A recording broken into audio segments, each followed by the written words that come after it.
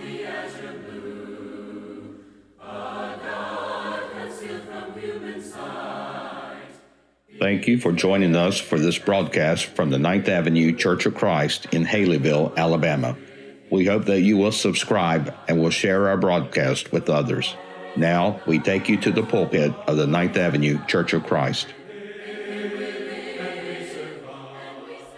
Well, again, good morning. Take out your Bibles and turn to the book of 2 Corinthians, where our scripture reading was from just a few moments ago. 2 Corinthians chapter 1. For those of you guys that were with us at the 9 o'clock service and have heard this once already, you can put your glasses on and go to sleep now. Eric asked me if he had to listen the second time, and I said, nope, just sleep. So we're going to start a series of lessons over the next few weeks. It's not going to be a long series, but a group of lessons from the book of 2 Corinthians. And the reason I enjoy this particular series of lessons in many ways is because 2 Corinthians is a very overlooked book in a lot of ways. We spend a lot of time in 1 Corinthians. The Corinth church, from reading 1 Corinthians, you can tell, had a lot of problems. They had a lot of issues, a lot of challenges, a lot of struggles that they were dealing with. And it makes sense because this is a young church. This is a young church. You think about the letters of the churches that we read about from the end of Acts through coming into the book of Revelation, and you're talking about churches that are 10, maybe 15 years old at the most. Okay, the Christians in that church, some of them, had been Christians for just a few years. And so it's understandable that young Christians in a young church would have young church problems, that they would get priorities mixed up, that they would maybe do things in certain ways that maybe they shouldn't have, that, they didn't have what we maybe call traditions to really lean on. And even though you hear me talk about being careful with traditions, sometimes traditions are a good thing because they give us a sense of balance and a sense of understanding. And so this young church in Corinth had a lot of problems, and Paul writes this first letter, and he addresses problems. And then as you read through 2 Corinthians, you see that he has addressed these problems, and not only has he addressed these problems, but the church in Corinth has listened, and they have begun to correct their problems. And to me, 1 and 2 Corinthians together is really about a journey of God's grace and understanding. That you understand that your Christian life as an individual, and then even our Christian life as a church, as a group of people, as a family of God, is one in which we have to give people room to, when they mess up, allow them to see their error, and then to correct that and to live positively. And that's exactly what we see in these two different books. As a matter of fact, and we'll talk about it in a later lesson, we see that maybe to an extreme, they go too far with Paul's teaching, and Paul has to pull them back into a place of grace. And so we're going to spend some time in 2 Corinthians. Our passage today that we're going to look at from chapter 1 is really going to hone in on the last verse, the last two verses of this word yes, that God's favorite word is yes. How many of you like when you are asked a question, you like a response of yes? I mean, there are some questions that you really hope are always answered in the yes. Will you marry me? Is a question that you hope when you ask that question is a what? Is a yes. Did I get the job? That's a yes. Honey, are you cooking supper? You hope that that's a yes, right? My kids have learned, everything's not a yes. Everything's not a yes, but I have a parent phrase that I'm sure many of you have, and that is, if my kids are listening, let's see. Collins Vance, when you ask me a question and I respond with, we'll see about doing that later, what does that mean? It means maybe. The other day she told me she learned it meant no. And so not everything is a yes in life. Sometimes it's a maybe, and sometimes it's a no. I like presidential history. One of the things, a little tidbit from President Eisenhower, he always kept an 8-ball on his desk. And he always said that he used that 8-ball to make the important decisions. Now, you know what I'm talking about when I say an 8-ball. So when important decisions came across the president's desk, I can just see President Eisenhower sitting behind the Resolute desk, grabbing that ball and just shaking it up and go, ask again later. Well, That's how it goes. But do you know on the Magic 8 Ball, it has 20 sides of that little thing on the inside of it. I don't know what that's called other than that little thing on the inside of it. And it's got 20 responses to a question. Out of those 20 responses, 15 of them are the answer yes in some shape, form, or fashion. Why is that? Because that's a kid's toy. And if a kid shakes that thing up and goes, hey, am I going to be a millionaire, and shakes it up and it says no every time, are you going to sell any of them? No. Do you want them to have a yes answer? We love the word yes. And as we look at Scripture, we see all throughout Scripture that God makes promises to us as children of God. He's always made promises to his people. And Paul wants this group of people to know that in every promise that God has made, that the positive answer or response to yes is fulfilled through Christ Jesus. Now, I did a little bit of study, a little bit of background just to try to figure out for myself. I don't know if this is exhaustive, but it's what I've come up with. There are 7,457 promises that God makes from the book of Revelation or from the book of Genesis to the end of the book of Revelation. And Paul tells us that in Christ, all of them are answered yes. And so what I want us to do is not only as God's favorite word is yes. I want you to know that is his favorite word for us, but it is also his favorite word to hear from us in life this morning. And so what we're going to do with this idea is we're going to ask some questions of God, and we're going to see what the answers are through Scripture. And of course, by the title of the lesson, you should know the answers are going to be what? Yes. All right. So the first question we ask this morning is this: God, do you really love me? God, do you really love me? Judd, what was the year? 1860. One of the most well-known songs ever was written in 1860. You know what that song was? Do what, Eric? Did you say something? No? Okay. Eric was not sleeping. Jesus Loves Me, the all-time great hit. Jesus Loves Me. As a matter of fact, Judd looked this up in between services. He said it started out as a poem, and then we've kind of, I guess, through the generations have turned it kind of into a kid's song. But the first line of that song is what? Jesus loves me, this I know, for the Bible tells me so. You know, the Bible tells us a lot of things, but one of the things that we need to know beyond a shadow of a doubt, that when we read this book, when we start and whatever we're reading, whatever we're studying, one of the things that should always come across to us is that Jesus loves us. But you know, there are some people in this world that just struggle. There are some people that have problems and issues and challenges, and in their heart and in their mind, they feel that they are unlovable people. And that is one of the greatest things about a relationship with God, is that regardless of what's going on in my life, regardless of the challenges that I have, regardless of how empty and useless I might feel, God says, I love you. I love you. And you can know that. Jesus, in John chapter 15, he's talking to his followers. And I imagine it's one of those conversations that he knows that when the time comes, their mind's going to go back to it and they're going to think about it. But he tells them in John 15, he says, greater love has no one than this, that he lay his life down for his friend. And I wonder, as he hung on the cross, if those words flashed back through the apostles' mind and they looked at him and they realized this is what he's talking about. He's doing this not because they're doing it to him. He's doing this because he loves us. And so, Jesus, do you love me? The answer is and always will be yes. Then the next question, along with the idea of love, is, well, if you love me, God, can you forgive me of my mistakes?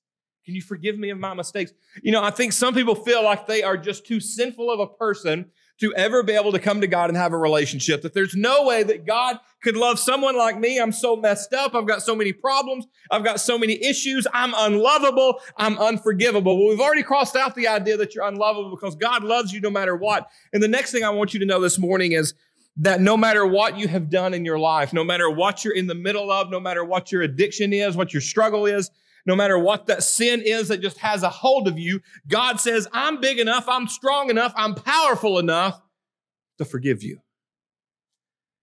You don't have to carry that sin around like a ball and chain. In 1 John chapter 7, John writes these words, and he writes them from a guy who spent time with Jesus, who saw Jesus suffer, who saw Jesus die.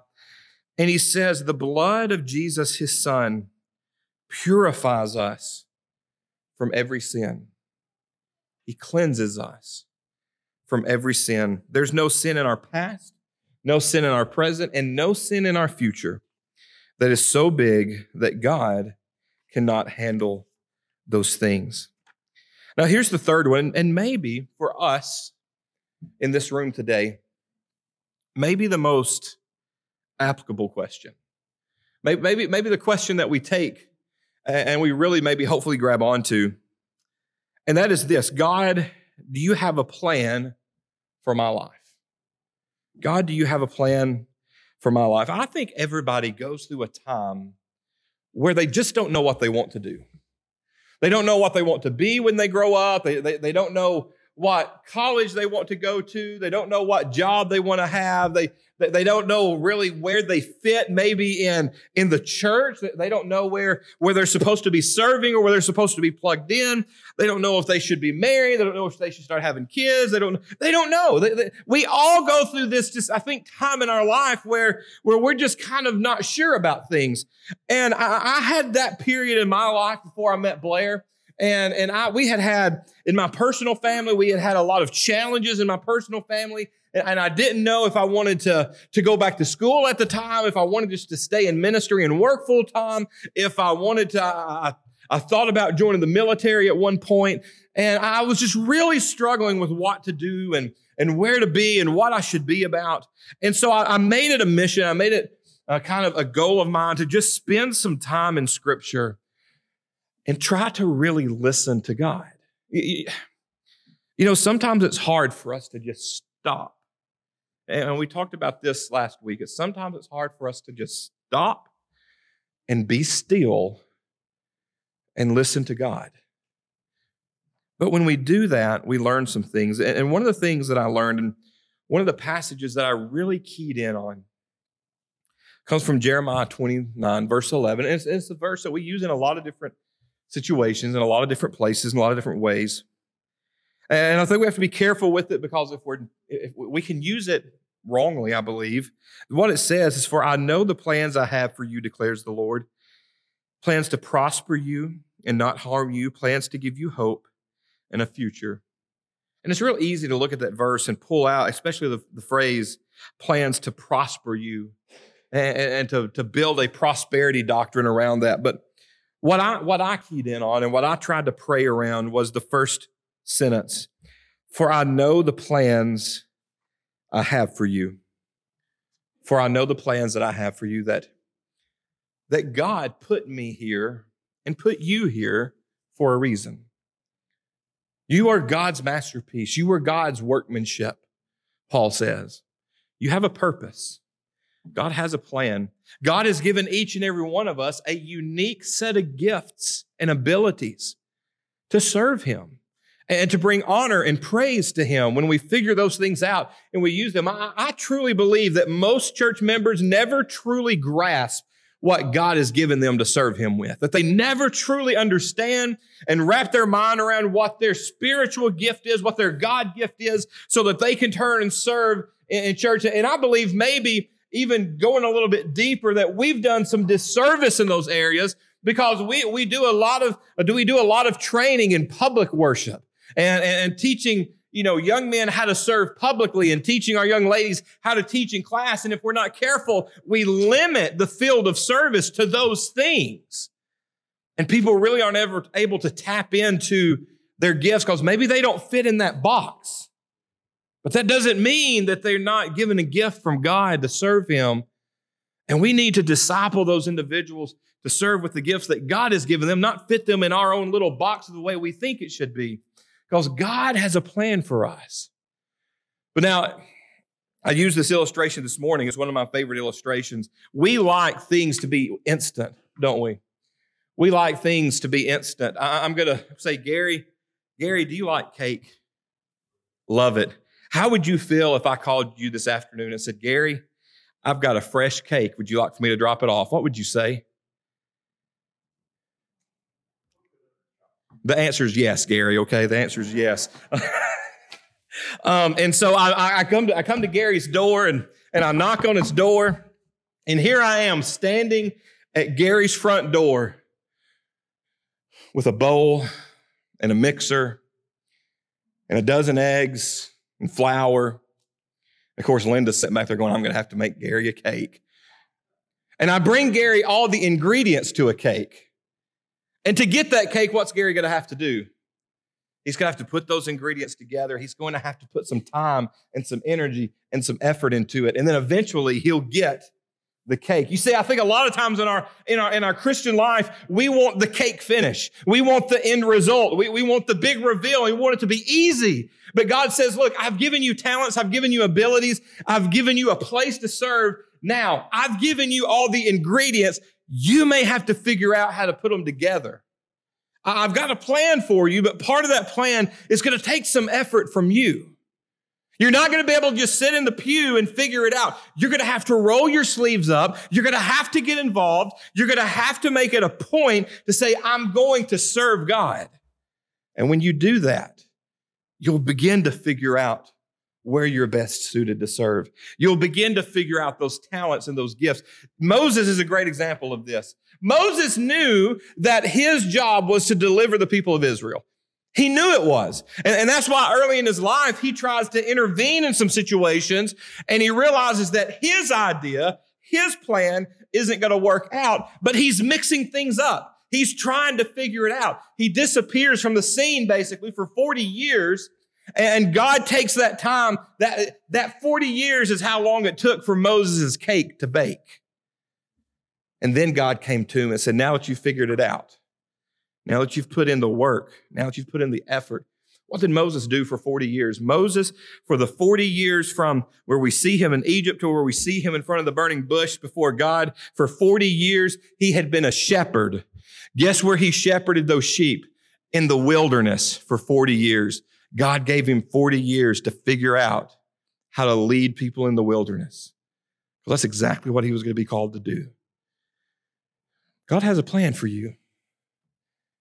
And you may not be to the cake yet. You still may be cracking the eggs. But my encouragement to you is to know that God wants you to be involved.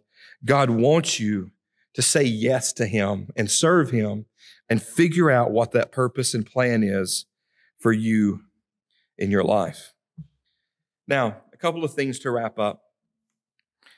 Here's a question that I want you to think about.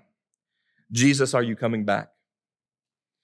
Jesus, are you coming back? The answer to that is yes. At the very end of Revelation, Jesus says, yes, I'm coming soon. Now soon to Jesus is a relative term. People would say that 2,000 years later isn't soon, but to God, time is not constraining like it is to us. And John ends his book with this. And here's our word. Amen. Come, Lord Jesus. Let me ask you, do you look forward to the coming of Jesus?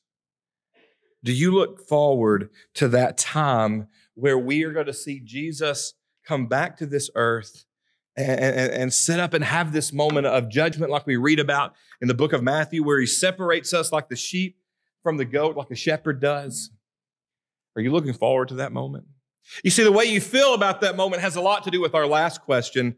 And the last question is, have you said yes to Jesus?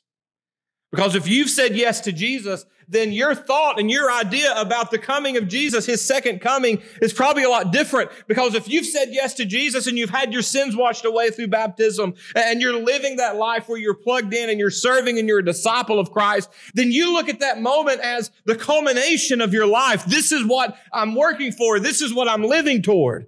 This is my reward. But if you've said no, then the coming of Jesus looks completely different for you. The second coming of Jesus comes with judgment, not in a positive way, but in a way of eternal punishment. That's something we don't like to talk a lot about.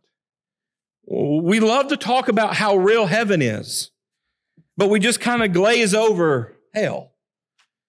But you see, the coming of Jesus is going to bring those two realities to the forefront. Either you've said yes to Jesus and have followed his commands to become his child his way, or you've not, and you don't receive a reward. Rather, you receive eternal punishment. So Jesus' favorite word is yes, from him to you. But he also wants to hear it from you back to him. So have you allowed Jesus to be your Savior? Have you done what he has asked you to do? We just spent a month talking about finding salvation and the importance of baptism in that process. Have you said yes to Jesus? That is the most important question you will ever be asked and the most important response you ever give. And I hope that before you leave here today, your answer will be yes. Let's go to God in prayer as we close together. God, I thank you so much for all that you do for us, for the love that you give us, for the hope that we have in you. I thank you for your promises and how that you have fulfilled them and you have said yes to us in so many different ways. And help us today, God, to say yes back, to be encouraged by your promises to a point that we want to give back all that we can in our life. We thank you for Jesus. We thank you for his sacrifice. Please be with us to live out a life that is worthy of that sacrifice every day. And it's in your son's name we pray. Amen. If this program has been beneficial to you, please consider subscribing on YouTube, Apple Podcast, or your favorite podcast provider. Also, we'd love for you to leave us a 5-star review, which will greatly assist us in getting the message of God's love and salvation to others. We'd love even more for you to join us in person. We are located at 2309 9th Avenue in Haleyville, Alabama. You can also check us out on Facebook, Instagram, and Twitter. Be sure to join us again, and until then, remember, we are a Church of Christ,